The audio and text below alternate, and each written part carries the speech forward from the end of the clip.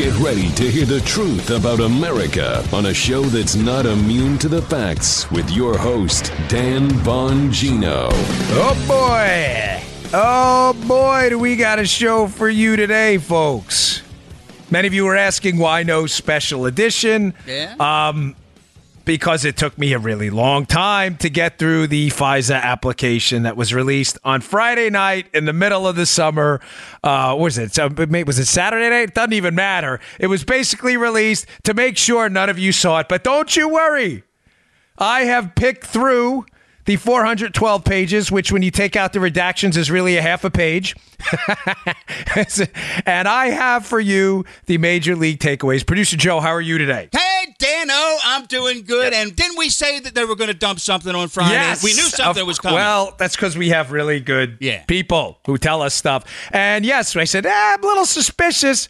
Something's going to happen. Yeah, well, we'll get into the timing, too. I have some suspicions as to why they did it on Saturday. Okay, folks, today's show, let's get this going because this is just going to be our greatest show ever. I've never been more confident. Today's show brought to you by our buddies at Wax RX. You know how much I love my sponsors, and I only work with companies I care about with products that work and work well. I'm not going to put my name behind something otherwise. That's why we don't do pre-recorded stuff. I read it live because it matters to me. I was going to say something there, but I'll pass. It's about something different. Wax RX is not the sexiest product in the world. Hey, who wants to talk about cleaning your ears out? But it's important. I had a real problem with earwax buildup in the Secret Service because of that earpiece they jam in your ear all day. It was a real problem. I couldn't hear anything. The story I'm about to share illustrates how it helps other people, too, this product, Wax RX. Guy emailed us, hey, my nephew Brandon dreamed of becoming an EMT and entered training. However, he quickly discovered he could not hear through the stethoscope. Without being able to hear the patient's breathing or heartbeats, he simply wasn't going to successfully complete that EMT training. Well, he recommended that he try Wax RX, and he used it to clean his ears. Amazingly, he removed a large blockage of wax from both sides. Instantly, he could hear everything, including through his stethoscope. This product works great. With his hearing restored, he finished his training and is now an EMT. Right now, you can try the Wax RX system by typing in GoWaxRx.com. That's GoWaxRx.com. Use the offer code Dan, my first name, D-A-N, at checkout for free shipping. Don't wait. You have no idea what might be missing because of inner ear wax. Who knows? It might just change your life. I'm going to use it today after my haircut, which I always do. GoWaxRx.com. Promo code Dan for free shipping. Yeah. Here we go, okay. Dano. Here we go. Yes, here we go. Where do we start? Let's start with what we now know. Now that the application, just so we're clear about what we're talking about in case you missed the news.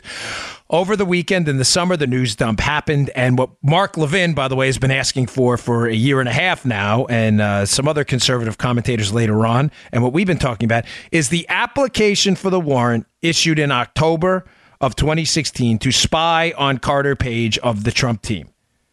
You say, well, he had left the Trump team. It doesn't matter if you understand how that spying operation works and the two-hop rule, how they can spy on Page, who Page emails, and then who the two hops, and then spy on Page, who Page emails, and then the people they email from there.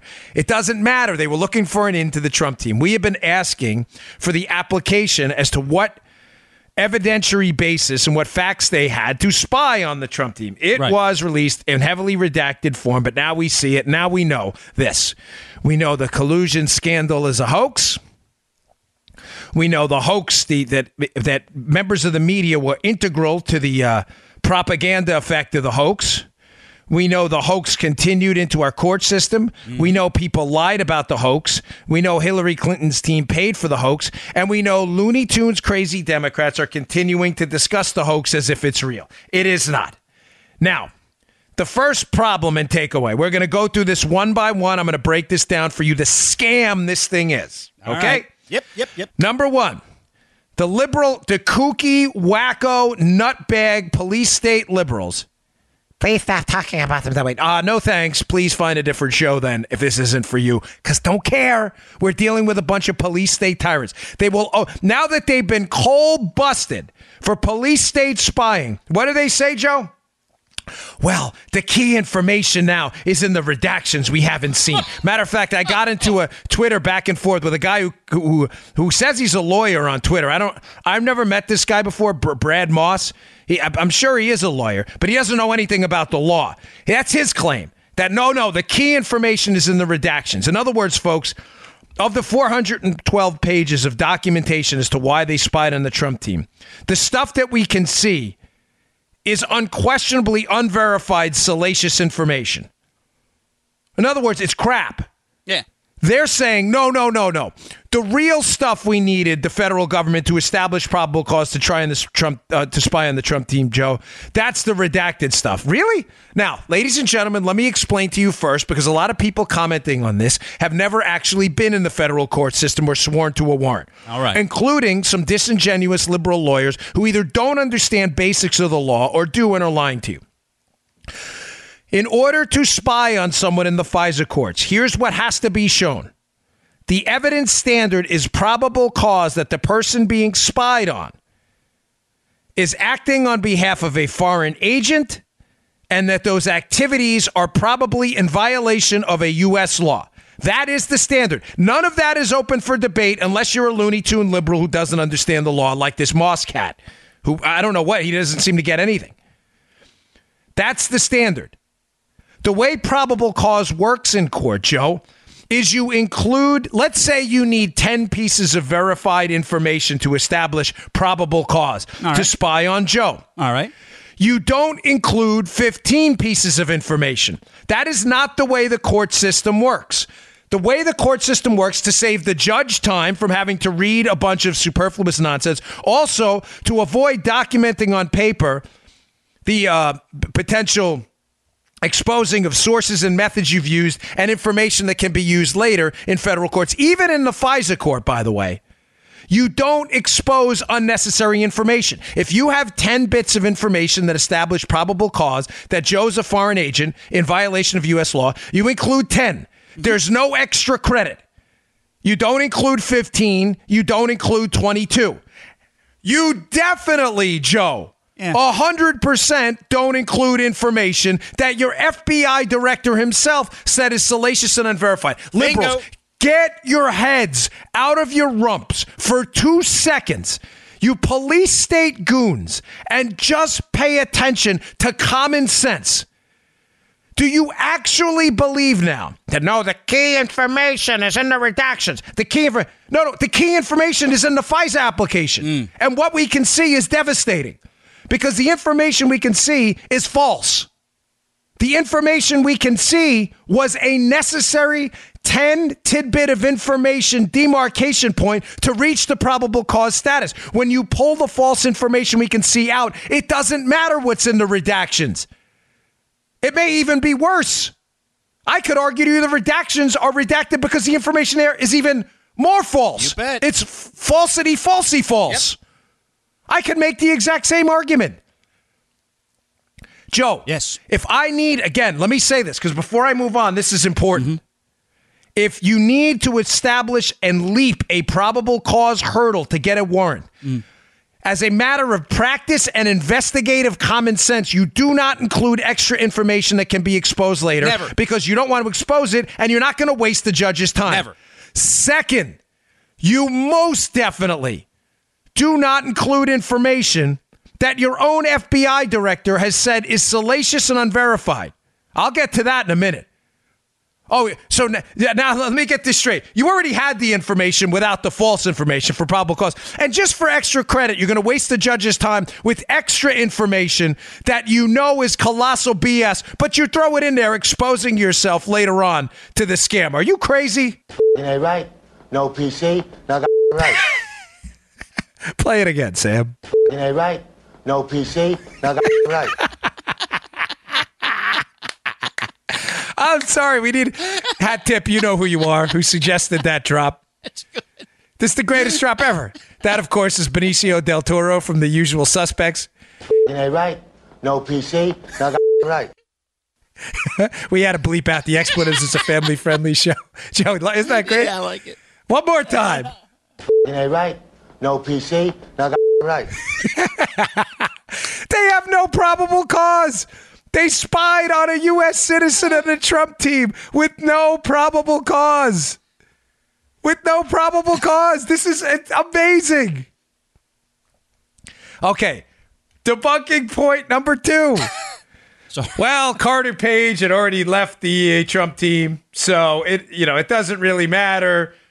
They weren't really spying on the Trump team. Oh, okay. Let's see. Let me pull this up here, folks. There we go. Here we go. Jim Comey testifying in front of Congress for those liberal kooks who continue to insist that the information's under redactions. And secondly, they weren't investigating the Trump team. Jim Comey, let's quote Jim, former director of the FBI. I have been authorized by the DOJ to confirm that the FBI, as part of our counterintelligence mission, is investigating the Russian government's efforts to interfere in the 2016 presidential election. And that includes investigating the nature of any links between individuals associated with the Trump campaign and the Russian government. Oh, okay, debunked. Thank you. Have a nice day. Bing, pow, boom. Bing, pow, boom, bing. You got nothing. Sorry. Go away. Bye-bye now. Goodbye. Bye-bye, skedaddle. As my grandmother used to say, or she used to say, skedaddle. She used to always emphasize the cattle battle in Seattle. My grandmother used to say that all the time. Skedaddle, huh? Skedaddle away. Skedats. Bye now. Goofs. Okay, there's more. This is going to go on for a while, folks. This is just... Oh, what a glorious weekend it was. Watching these liberal media clowns just this like cockroaches at night who've been collusion. Now the documents are exposed and they find out the whole thing was a scam paid for by Hillary and they got nowhere to run. Goofs. We also found out in the piece, hat tip Sean Davis from The Federalist, who tweeted this out this weekend. Read through, and by the way, all of this stuff will be in the show notes, including the link to Judicial Watch, which did a great job in getting the FISA application. Read through it. Read through it yourself. You will see it. It doesn't even take that long to read through the 412 pages because most of it's redacted. The FBI. This is just, this is going to blow your mind. The FBI and Department of Justice swore 4 times. The FISA warrant and the 3 renewals, 4 times, that the Yahoo article they were using by Michael Isikoff to buttress their claims that there was some kind of collusion scandal between Trump, Carter Page, and the Russians. They swore 4 times that the source of that Yahoo article was not Christopher Steele. 4 times. Well, what's the problem with that? The source was Christopher Steele. He already told the London court that. The FBI used a press report by Michael Isikoff in Yahoo News with the same information they got from Christopher Steele, who was the source for the Yahoo News article. Do you see what I'm saying here? Yeah. I'm going to move on from this because this one's so self-explanatory. Liberals will miss this, though, because they have concrete skulls. The FBI had nothing. They had fake information paid for by Hillary they got from this British spy, former British spy, Christopher Steele. Steele's information could not be verified. Why? Because it wasn't true. So what did they do? Steele went to Yahoo with the same information and Michael Isikoff. They print an article with the same information that the FBI uses to confirm Steele's information. It's the same information. They swore to the court 4 times. 4 times. The September 23rd Isikoff article at Yahoo is becoming a critical piece of this disaster. Yeah, man. Moving on. Next monster takeaway. Now we have confirmed, seal it, take it to the bank. There is no mention of the Hillary Clinton team paying for this information anywhere in the FISA application. Oh, you think that might be important? It says company 1 paid subject 2 for information on candidate 1. Why not just put that in there? Why not? Because it's clear at this point the Bureau was hiding the political origination of this fake information with the Steele team. There is no, ladies and gentlemen, the liberals cannot get away from this one simple fact, including Shifty, liar, scammer, fraudster, embarrassment to the Congress out this weekend. These guys are the worst. Again, trying to save this thing. They cannot get away from the simple fact that Hillary Clinton and the Clinton team is not mentioned anywhere in the document as the origination of this fake information used to spy on the Trump team. No mention. They can say all they want, how person one, and there may have been a political motivation. What political motivation? That's kind of important. Don't let your liberal friends dance on this. There is no mention of it. All right, I'm going to jump around. I was going to cover a couple things first, but I want to get to this because this is, oh my gosh, this one blew my mind. And I want to give a hat tip to, I can't say her name, but I don't want to give people up, but I had a source of mine. It's a she, which I don't think it only narrows it down to half the population, so I think we're okay on that. We're cool. But she's a dynamo, and she sent me something this weekend that was pretty amazing. And when I saw it, I knew right away. Right away, I knew where she was going with it. Timing's awfully suspicious on this release of the FISA application, isn't it? Like I said, Mark Levin was calling for it a year and a half ago. Devin Nunes and others have been calling for it for a long time. Why all of a sudden this weekend? Well, first part's mine. The second part is someone else's. Ladies and gentlemen, something happened last week, and I want to be fair here. I'm speculating a bit on this because I can't get in their head, but I think it's an important point of discussion. And if I'm wrong, I'm wrong. But I think it's important to put out there because one of the big questions now is why now? Why release the FISA app right now? Something happened last week, and if you understand how Donald Trump operates, you understood right away how devastating it was. Let me get to it. Dan Coates, the director of national intelligence under Donald Trump. Coates was appointed to that position. And one thing about Trump, anyone who knows him will tell you this and confirm it, it's not a mystery, is Donald Trump values loyalty above anything else. He's loyal to his employees. You notice, Joe, how few people come out from he's had thousands of people working for him. Yeah. You'd think if he was such a bad guy, there'd be this outcry, but hundreds and thousands of employees saying how awful he was. But you notice zero. Exactly. It never happens. He is a loyal guy, but he expects loyalty in return. Yeah. Dan Coates was at his director of national intelligence, Trump's, was at the Aspen Security Summit last week and was on stage with Andrea Mitchell from NBC, a noted leftist, right? She's not a reporter. She's a leftist, pretending to be a reporter, right?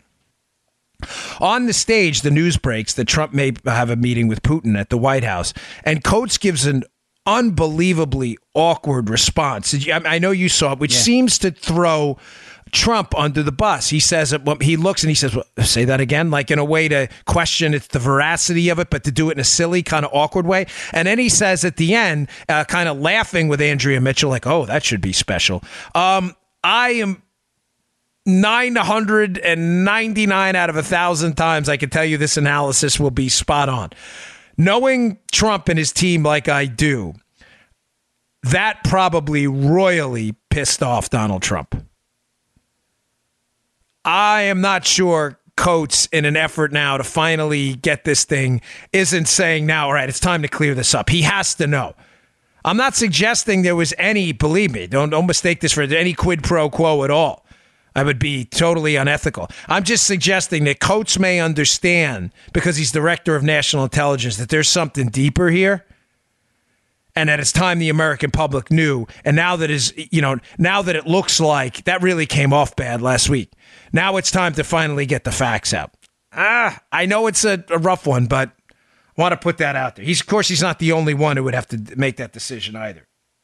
But I want to be clear. I'm not suggesting at all any quid pro quo. I don't think Trump would ask them to do that. I just think he has been holding this for a while. Why he's been, I don't know. But I think he knows something's up. This one's incredible. Let's get in a little time machine here, Joe, and go back a little bit. Do you remember, folks, the indictment of James Wolfe? James Wolfe. You're like, remember the names. Who's James Wolfe? James Wolfe was the Senate staffer on the committee, the Intelligence Committee. James Wolfe was the Senate staffer who was charged with basically lying to FBI agents about disclosures he made to a reporter, Ali Watkins. Those disclosures, if you go back and read the indictment, have some critical dates. Now, there's a mystery. There's a big mystery in the disclosure of the FISA application. I'm going to make this make sense for you in a minute, but you have to understand a bit of the background. So there is a staffer on the Senate Intel Committee. He's charged with lying about disclosures he made of classified information to a reporter. His name was James Wolfe. You can read the indictment yourself.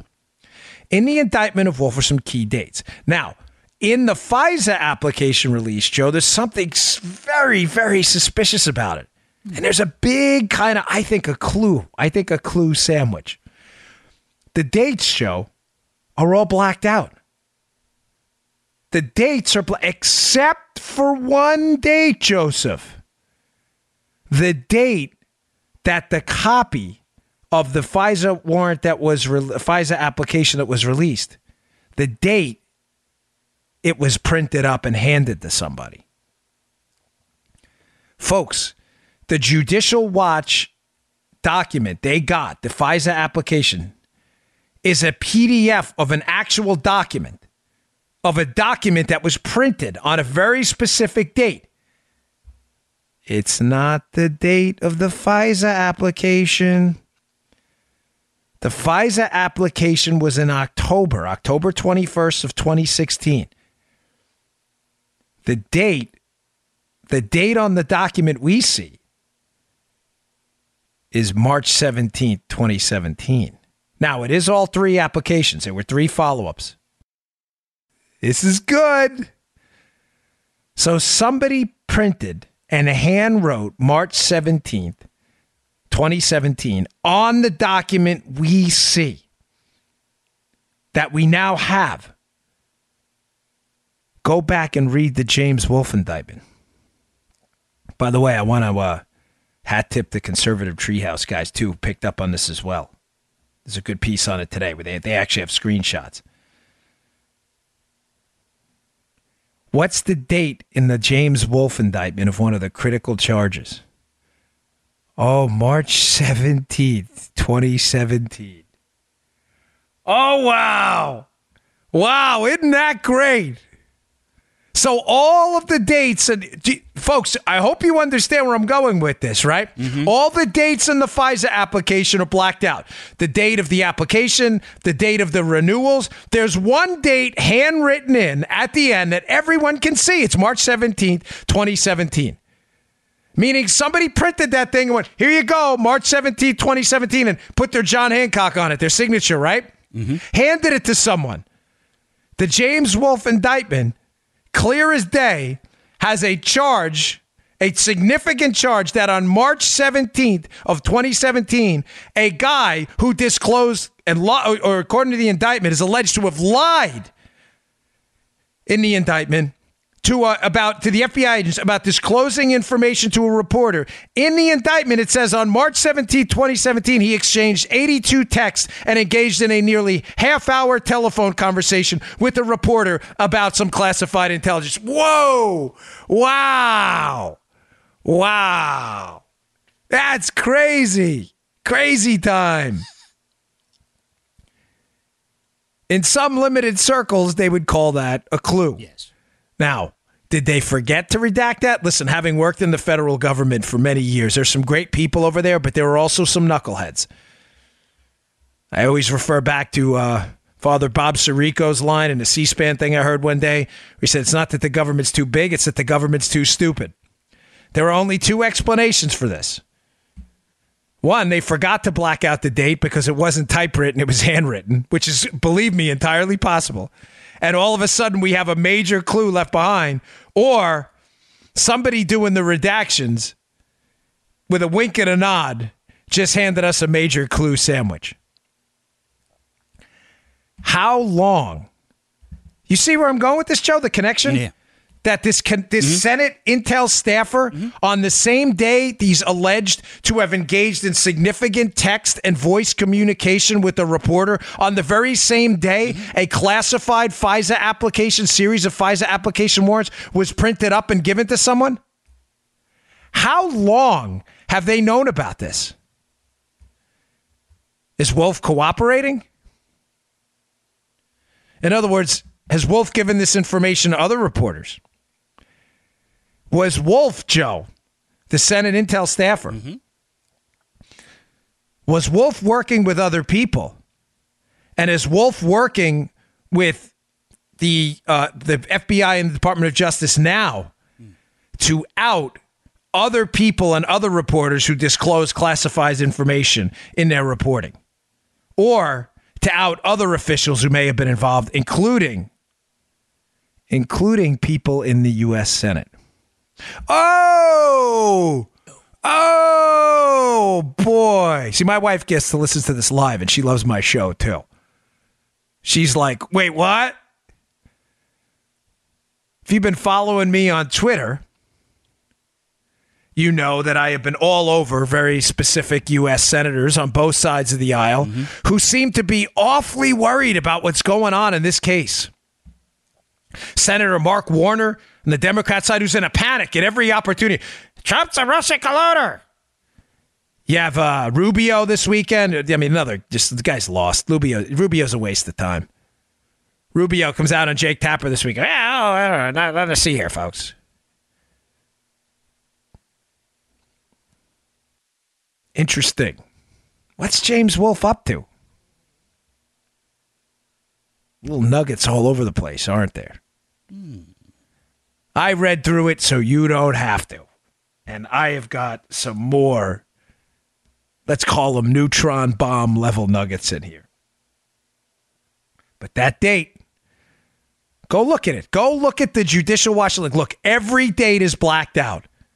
All of a sudden, this one little creeper, March 17th, 2017, the same date in a U.S. federal government charging document, a Senate staffer is alleged to have exchanged classified information over phone and text and lied about it. Wow. Little cheese. Rats are coming out. All right. I got a lot more. We got to pay for the show. Today's show also brought to you by our buddies at iTarget. We love iTarget. iTarget Pro system is the best way to rapidly, by the way, increase your proficiency with a firearm. Responsible firearm ownership, of course, includes safety, safety, safety, also proficiency. It doesn't make any sense to own a firearm if you're not willing to learn how to use it, but going to the range can get expensive. Now, competitive shooters, people who do this for a living, dry fire 10 times more than they live fire. What does dry fire mean? It means practicing on a safely unloaded firearm. Check it twice, check it 3 times. You cannot afford to make a mistake. Always have that firearm in a safe direction every time, and you dry fire. You pull that trigger on a safely unloaded weapon, and it's especially it's good on a range as well. You can practice your trigger pull. You can practice your sight alignment. You can practice. You do a few dry fires before you start at the range as well. You can practice your sight picture, sight alignment, your grip. These are all important components of firearm proficiency. One of the best ways to do that again is by dry firing. But the problem with dry firing is you have no idea where the rounds would have gone because it's empty. Now, iTarget solved that problem for you. They will send you a laser round for the firearm you have now. No manipulations necessary. It's not going to damage your gun in any way, shape, or form. It is designed specifically for your practice purposes. You drop that laser round in. You have a 9mm. They'll send you a 9mm round. Comes with a target, and in conjunction with a phone app, you'll see exactly where those rounds would have gone. It is the best system out there. People cannot put this thing down. The reviews I get for it from everyone from military to police officers to recreational, firearm owners who like to go to the range because they enjoy it, hunters, people who are practicing their self-defense, they love it. It is a great system. The website, itargetpro.com. That's the letter I, targetpro.com, itargetpro.com. Use promo code Dan for 10% off. Promo code Dan for 10% off. itargetpro.com. Okay. Some more. Here's another date. Again, let me just to be precise, because I know how liberals are. They love euphemisms and picking apart verbal games. There are some other dates exposed in there, but they're not relevant to the dates the FISA warrants were actually approved. Why they're blacking those dates out has been a big mystery over the weekend. But I think this lady I think she solved it. I'm pretty sure that's why. There's another date in there. This is important. They cite multiple times in the warrants that the information was verified. That the information was verified, folks, according to the April 5th, 2001 procedures. Oh, was it? Was it verified? Are we sure? Now, Libs, this is when you take the cotton out of your ears for a moment, you stick it in your mouth, and you listen up here, okay? Maybe good for you. Maybe you'll learn something. We'll educate you here.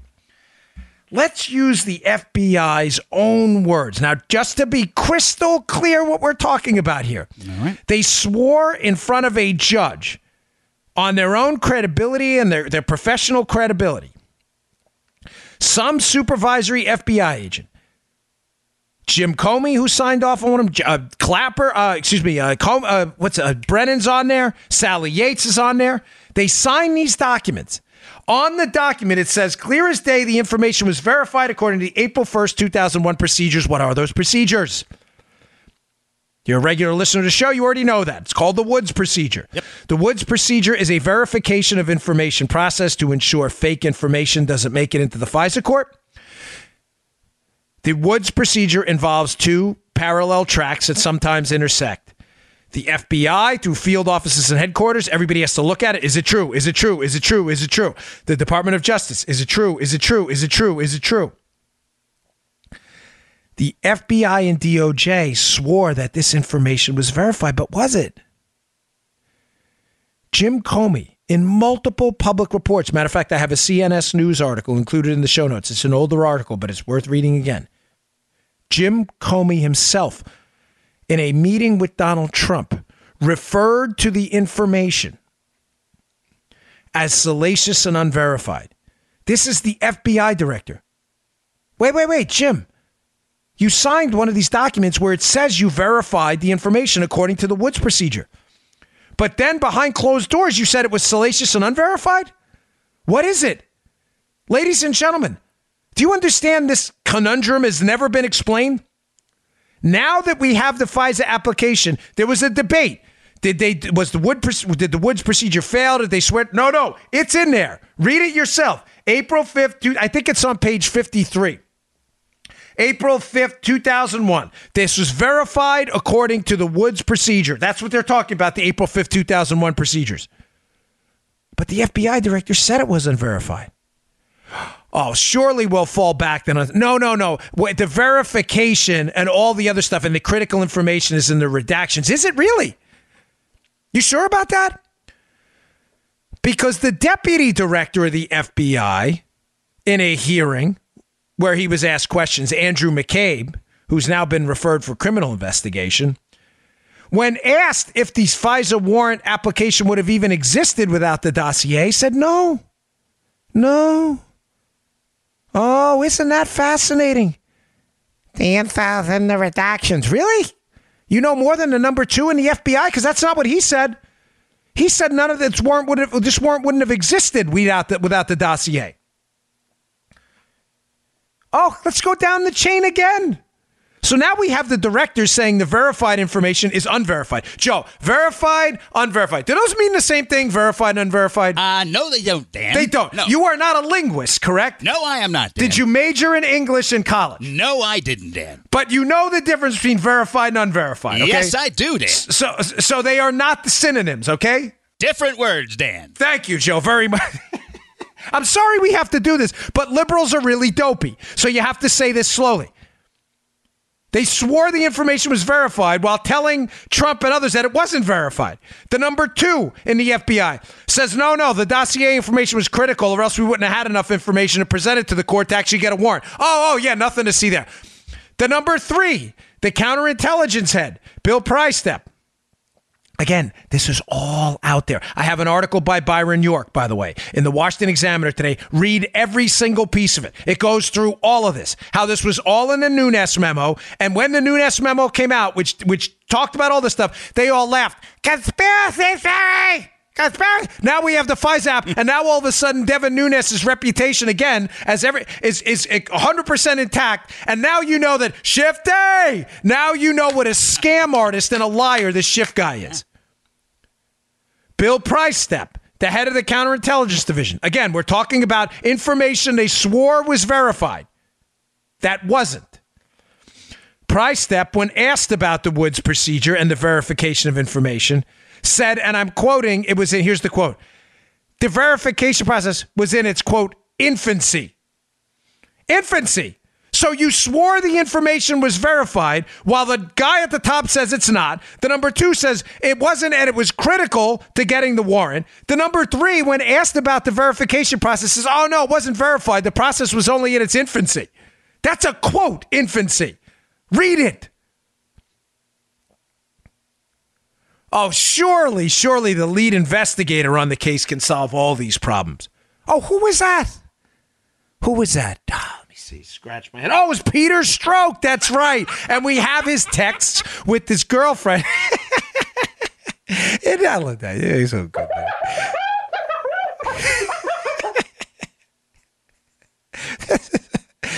We have Stroke texting his girlfriend in candid moments. Candid moments.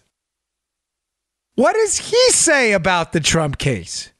Oh, and I quote, there's no there. Oh, okay. So now we're spying on an American citizen, hopping into the Trump team. The FBI director acknowledges they're investigating the Trump team on information they swore to. 4 times was verified. They swore 4 times to it. As the same FBI director telling us he's investigating the Trump team says it's salacious and unverified, the number 2 says we would have never been able to spy on him without the unverified information. The number 3 says the verification of information was only in its infancy. And the number 4 and the lead investigator on the case says, hey, fellas, there's no there. You got it, libs. You got it, police staters. You really nailed it. Yeah, you really got a house to build on here with this base of stupidity. This circle of stupidity with these liberals is incredible. You have nothing. You have been exposed. Total, complete hoaxsters, fraudsters, scammers, scam artists, lowlives, liars, frauds. Ain't right? No PC? Now right. You're damn right. You don't need my words, Joe. Just listen to the words of the FBI themselves. Just listen to their own words. The entire upper echelon of the Federal Bureau of Investigation involved in the management of this debacle. Yes, this investigation of the Trump team, as Comey said himself on the record. The entire upper echelon of the FBI has already debunked this case themselves. You don't need me. He's a conspiracy theorist. Really? Comey too? McCabe? Price Step? Stroke? Gaddis? Who else is involved in this?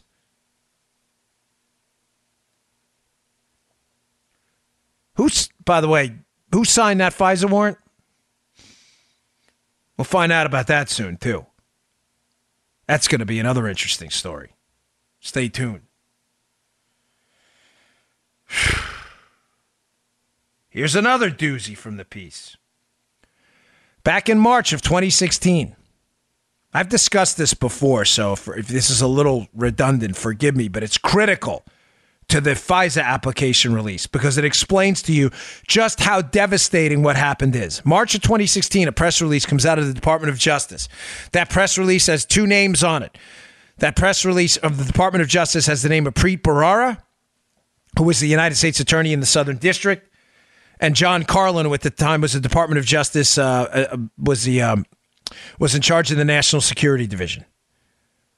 What that press release says and the names on it is stunning. It talks about the prosecutorial efforts to take on a guy named Buryakov, a Russian accused of spying in the United States.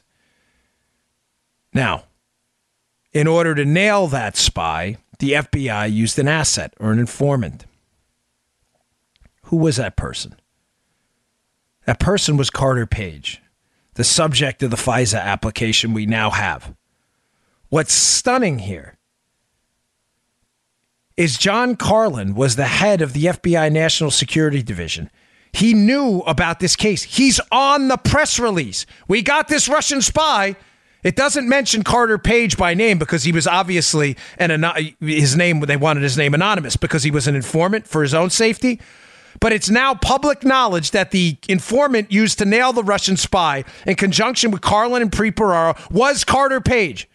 In other words, Page was assisting the FBI to nail Russian spies. In this same period of the press release, the FBI is astonishingly making an allegation that not only was Carter Page helping them nail a Russian spy, but he was a Russian asset at the same time. Joe is scratching his head going, can they be this stupid? The answer is yes. So let me be clear with this. You have a spy, an informant you're using to nail a Russian asset. At the same time, you know he's working for the Russian Federation? Did you guys get played? The answer is, of course you didn't. Carter Page, I have zero doubt at this point, was not, in fact, a Russian spy. How do I know that? Because Carter Page is not in jail. Carter Page, if there was a warrant for his arrest and actual information they could swear to again in court, they would. They don't. The information on Carter Page came from the dossier, which is false. It's fake. Ladies and gentlemen, they needed an in to the Trump campaign. They had nothing on Trump. Do you understand what happened here? It became clear as day that when Carter Page was announced back in March as a foreign policy advisor, whoa, look, Joe, Carter Page, that name rings a bell. Hey, guys, we need to spy on the Trump team. Yeah, but we got nothing on this Trump team. Yeah, but we worked with this guy to nail some Russians. Hey, you think we could turn around and accuse him of being a Russian agent? That sounds great. Let's do that. Yeah. Listen, Bob Sirico, don't forget the line. It's not that government's too big, it's that it's too stupid. Now do you understand the appointment of Bob Mueller, too? Bob Mueller's focus now is to save the DOJ and the FBI and the Clintons and to keep the attention on the Trump team. Who was Bob Mueller's chief of staff? The same guy, John Carlin, who was running the National Security Division during the prosecution of the Buryakov case, where they used Carter Page, who they then later alleged was a Russian spy. You are using a Russian spy and allowing him to interact with the FBI? Are you nuts? John Carlin was on the press release, Bob Mueller's old chief of staff. That's a great guy to cover for you. John Carlin also was one of the senior Department of Justice officials, one of the last people to sign off on the, quote here, air quotes, verified information that was not verified. The Woods procedure nearly ends with John Carlin at the Department of Justice. I'd say John Carlin has some splaining to do, but don't expect any of that explaining to happen to Bob Mueller, who has a relationship with John Carlin. By the way, I'm going to tell you, I'm not afraid of Bob Mueller. I know we're on the right side. As people tweet me all the time, I'm serious, folks. I'm not trying to be like a closet tough guy. Oh, Mueller to come after you next and stuff like that. I get that all the time. You'll pay for that. Skeletor. Thank you, Ron P. That was awesome. Thank you, Joe. I've been looking for that for days now. You'll pay for that? I'm serious. I don't care. I don't care one bit. I know we're on the right side of this. I absolutely know. I'm not going to dial this down one bit. John Carlin is a key figure in two central components of this disaster. He is one of the senior officials to sign off on the information they allege was verified in the court that was not verified. It was fake. He's also the guy involved in the DOJ on the press release on the Buryakov case where Carter Page was helping the FBI. You later on alleged just weeks, if not a couple months later, that he was a Russian spy. Ladies and gentlemen, this makes no sense. All right, let me do one final read here, and then I'm going to hammer through a couple more of these because ladies and gentlemen, this thing gets worse. Oh. Gets a lot worse. Okay, today's show brought to you by our buddies at Brickhouse Nutrition. I can't say enough about Field of Greens. It's a great product. Love it. Brick House has always been good to us. They produce the best products out there. Field of Greens solves a problem we all have. We all know we should be eating a lot of fruits and vegetables, but we don't have time to prepare them, shop for them. I get it. I'm on the road all the time. I take Field of Greens with me. They solve that problem, but they solved it the right way. A lot of these other companies out there, they say, hey, here's a fruit and vegetable pill, and here's a fruit and vegetable powder. A lot of it's extract. You see Joe's faces right now. It's extract. It's garbage. It's not the real thing. This is real food, real ground up, healthy fruits and vegetables that have micronutrients and macronutrients that are just integral health in your body, your cognitive health, your physical health, bones, joints, your muscles. Everybody needs good quality fruits and vegetables. This is the way to do it. It tastes great. I throw it in some orange juice, some green tea, sometimes some V8. I love it. It's called Field of Greens. I felt great since I've been taking it for about 7 months now. It makes an enormous difference in my life. My energy levels are up. I just feel better, and I know I'm getting all those nutrients I need in my diet. Even though I still eat a lot of fruits and vegetables, this is my insurance policy. Go check it out. It is worth your time. It is worth your money. It's the best fruit and vegetable supplement on the market today. You know you need to do it, folks. We need to be eating fruits and vegetables. Go to brickhousenutrition.com/Dan. That's brickhousenutrition.com/Dan. Pick up Field of Greens today. brickhousenutrition.com/Dan. Give me your reviews. I know you're going to love it. It's terrific stuff. Okay. Another scam now exposed by the FISA application is in the piece, in the FISA application, which I strongly encourage you to read. Joe, they never, ever authenticate the source. Hey! Now, time out. They do authenticate Christopher Steele. Christopher Steele, he's worked with us before. They don't use him by name. They use him. They cover his name in the piece. But they acknowledge that he has worked with the FBI before. But they never vet the source. Ladies and gentlemen, remember this. Christopher Steele is not the source of the information. He's only the middleman. I can't emphasize this to you enough, how critical this is. And by the way, hat tip to Undercover Huber on Twitter, who puts out great info. He actually CC'd me, gave us a hat tip on something. But this is Andy McCarthy's. This is not mine. There is no such thing as vicarious credibility. The source of the information, the FBI goes at great lengths in the FISA app to verify Christopher Steele. He's great. He's worked with us before. He's so wonderful. We're going to have him over for a birthday party. Is not the source. Christopher Steele is only the middleman. But is he really even the source? Now, just to tie up the first point before I get to the second. Steele is relaying information he says he got from other sources. Those sources need to be... The FBI didn't know this? Those sources need to be authenticated, not Steele. Right. How are you a senior FBI manager in counterintel and you didn't know that? There is no vicarious credibility. The credibility of the source is the source's information, not the source who passed it to a source to a source to another source. That's not the way this works. There is no vicarious credibility. But was he really the source?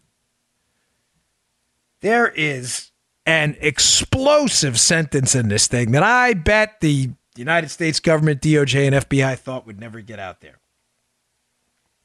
What have we been talking about over and over and over again with the FBI's hiding here, Joe? Paragraph 1. Right. The FBI and the Department of Justice have still, to this day, not explained how this case started. What does paragraph 1 of the spying operation on the Trump team, Crossfire Hurricane, Operation Dragon, as we learned about through the John Solomon piece, The Hill. You can listen to the shows from 2 weeks ago where I go into that. Apparently, we know now there were multiple investigations circling around the Trump orbit. Multiple. Nobody has explained yet what the opening paragraph of the first investigation into the Trump team says. Donald Trump or Trump campaign member or whatever, fill in the blank, is accused of this, and this is how we know it. That's how these cases start. They're hiding it. Why are they hiding it? Because it started on a steaming pile of horse manure. There's nothing there. They will not tell you how the case started because the case should have never been started. But, there's a fascinating little tidbit in there. Fascinating little tidbit. Let me read to you this little gem. This is from the FISA application. By the way, when they say target, they're talking about Carter Page here.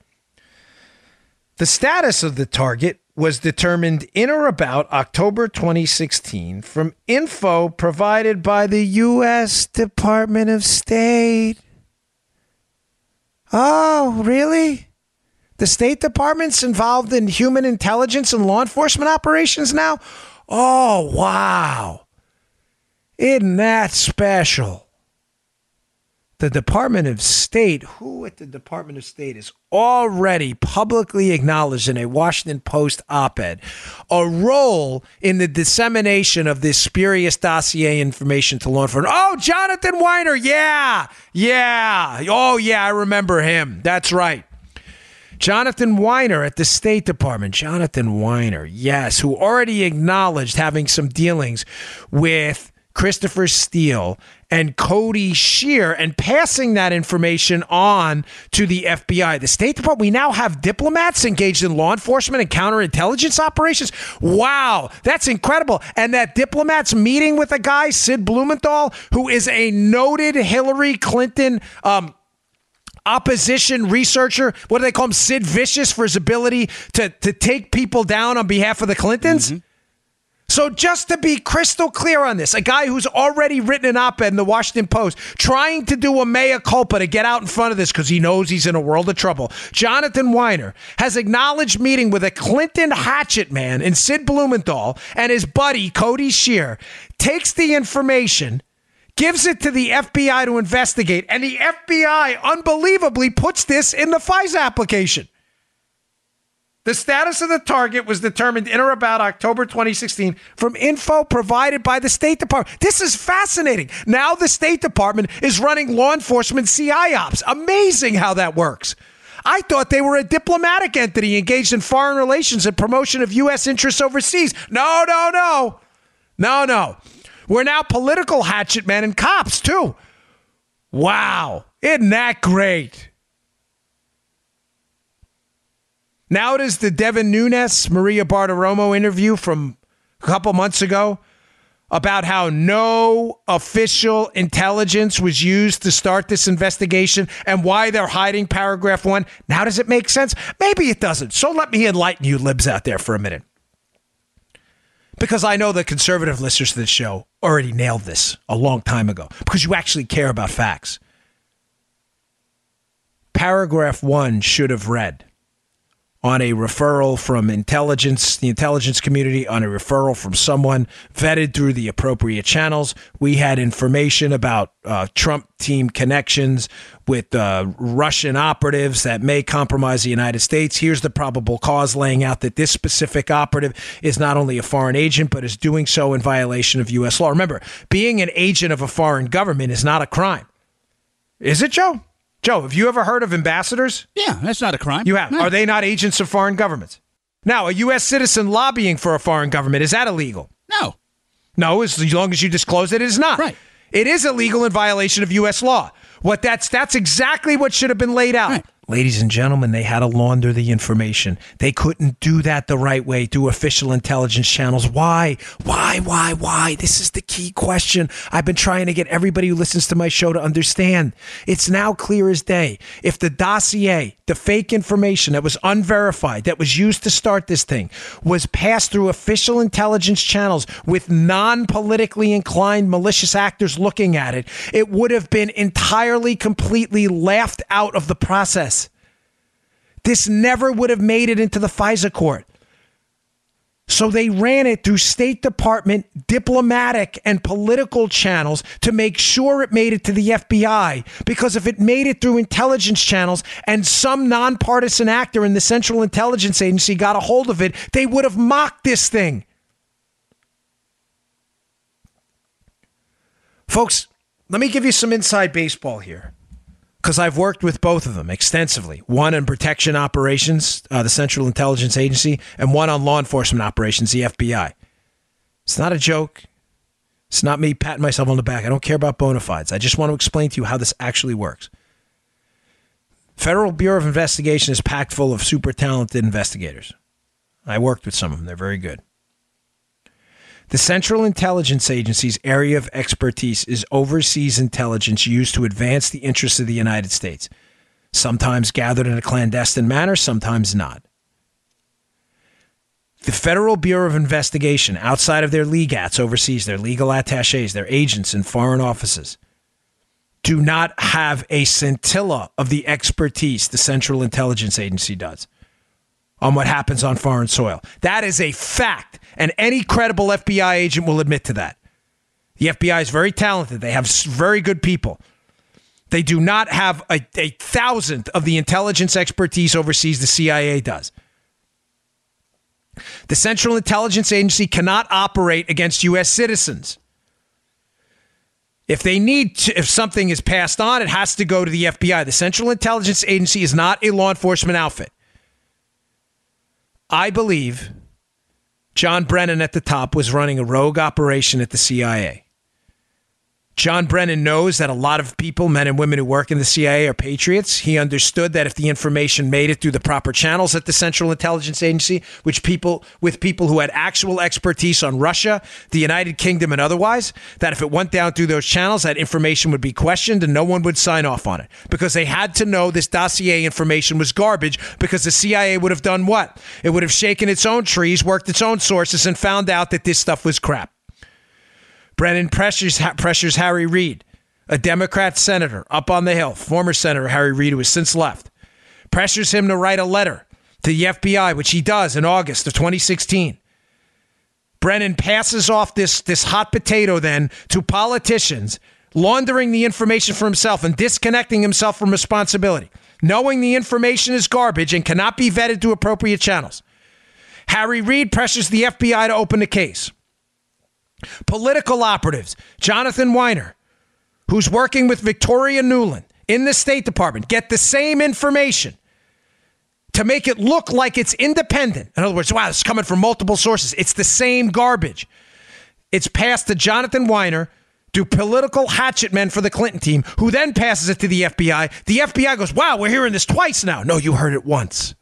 It's the same information being laundered through multiple channels. And by the way, one of the people involved in this information exchange is Victoria Nuland, who used to work for Bill Clinton's, one of his senior Department of State members, Strobe Talbot. Strobe Talbot is Cody Shear, the guy working with hatchet man Sid Blumenthal. Strobe Talbot is Cody Shear's brother-in-law, who worked with Nuland, who worked with Weiner to get the information from Shear and Blumenthal and pass it to the FBI. This was a sophisticated information laundering operation to detach the CIA from any responsibility of having to vet garbage information and get it into the United States to use by a law enforcement entity, because John Brennan has no law enforcement powers. The same information is laundered through the United States Department of State, bureaucrats, diplomats, not law enforcement. It's passed directly to the FBI to give it a patina of authenticity, even though it's the same garbage information. Ladies and gentlemen, I want to end on what I think is one of the most critical pieces, tidbits of information to come out over the last few days. Jim Clapper gave an interview to CNN. Gives it a few days ago, after Trump had this back and forth on the Russia-Helsinki meeting there, and some disputes he had with the intelligence community, which he, of course, corrects the next day. But Clapper says something here. Ladies and gentlemen, let me explain to you what I think this means. Read the FISA application. Read the FISA application. And you'll see in the FISA application, not only is a Yahoo News article used, that's the same information. The same information laundered through Yahoo News is the same information laundered from the State Department, which is laundered through John Brennan. You understand this, Joe, right? It all originated with Hillary Clinton and Christopher Steele. It is the same info. Mm-hmm. In the FISA application, Jim Clapper's own words about potential Russian interference in an intelligence community assessment are used in the FISA application. Jim Clapper, Barack Obama's former director of national intelligence. I don't believe Clapper's a good guy.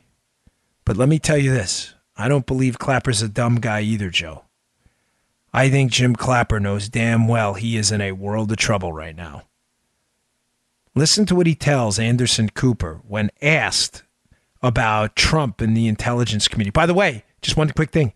He volunteers this. He's not specifically questioned about Obama. He's asked about Trump. Listen to this. If it weren't for President Obama, we might not have done the intelligence community assessment that we did that set off a whole sequence of events which are still unfolding today, notably Special Counsel Mueller's investigation. President Obama is responsible for that, and it was he who tasked us to do that intelligence community assessment in the first place. Hey, Mom! The meatloaf! What? Oh! Wait, what was that? Joe, if there's a bus coming down the street, what did Clapper just do to him? He threw him right in front of the bus or under the bus. Oh! Splat! Ladies and gentlemen, Brennan is an ideologue. Here's the problem, Joe. Let me explain to you the difference. All right. Brennan is an ideologue. Brennan is a hardcore radical leftist. Brennan cannot control himself. Brennan will attack Trump even though he knows he's in a world of trouble because Brennan is a dyed-in-the-wool socialist, and he cannot control himself. I mean this. I know people who know him. He is nothing but a narcissistic goon. He is Brennan will go to handcuffs before giving up his socialist leanings. I'm not a fan of Jim Clapper at all, but Clapper is not. Clapper has been way more methodical in trying to cover his tracks. I think Jim Clapper knows right now he knew about the dossier. He knows the intelligence community assessment was a political document. Even though it had factual information in it, it was a political document designed to hurt the Trump team to advance the collusion narrative. Jim Clapper knows now his name is in the FISA application. Read it yourself. And Jim Clapper is just about tired of having his name thrown under the bus. This is a military man who made it through the military. I'm not suggesting he's not a leftist. I'm suggesting to you he's not the ideologue Brennan is. And I will guarantee you Jim Clapper is darn tired of having his name dragged through this. I think Jim Clapper knows he was played. Jim Clapper knows the entire intelligence community was played. And he knows who was playing that violin the whole time. And Jim Clapper just told Anderson Cooper who that is. That person was Barack Obama. That little snippet of information is killer. He knows his name is on that FISA app. He knows his name is on that FISA app. He knows he's in a world of trouble. Wow. Yes. All of the roaches are scuttling as the light comes on. All right, folks, please do me a favor. Please share this today. People need to hear what's going on. And let me, by the way, please subscribe to my podcast. It's free, by the way, but I know you listen. I appreciate you download it, but it's the subscriptions that push us up the charts. Go to iTunes, Spotify, Google Play. You can go to SoundCloud. You can go to iHeart where it says follow. Please subscribe. And I want to leave you with this one thing. A lot of you are going to say, okay, great. What's going to happen now? Let the short answer. I don't know. Although I do know that United States Attorney Huber is working on this. I don't have any easy, quick answers for you, but I do have this answer for you. I was in church a couple weeks ago, and I listened to a great homily by a very good man. And he said, one of the lessons that Jesus Christ taught us was to comfort the afflicted. But more importantly, I think in our case here, yes, comfort the afflicted, but afflict the comfortable. Ladies and gentlemen, it's not about being comfortable. The Valley Forge generation and others fought far more dangerous and rough battles than we are right now. I'm asking you to stay engaged. I know it's frustrating. I know the judicial process is glacial. I know the machinery is moving slowly. I know this isn't a finely oiled machine. But if you give up and we allow this to go away, these people will have gotten away with the crime of the century. I'm asking you to stay engaged. Email your representatives, email your senators, call their offices, ask them what's going on. Call your state reps. I know they're not federal reps. Call them too. What is going on with this abomination of justice? Afflict the comfortable. It's your job to take on some affliction and suffering right now. Our forefathers and our founders took on far worse. Stay engaged. Keep dancing. Stay in the fight. This case is everything. Once we get all the players and we get the information, it's going to be devastating to the myth that the Democratic Party and liberals are in it for the little guys. They are nothing more than police state tyrants. And now we've got them on the ropes. Stay engaged. I'll talk to you tomorrow. You just heard The Dan Bongino Show. Get more of Dan online anytime at conservativereview.com. You can also get Dan's podcasts on iTunes or SoundCloud. And follow Dan on Twitter 24/7 at DBongino.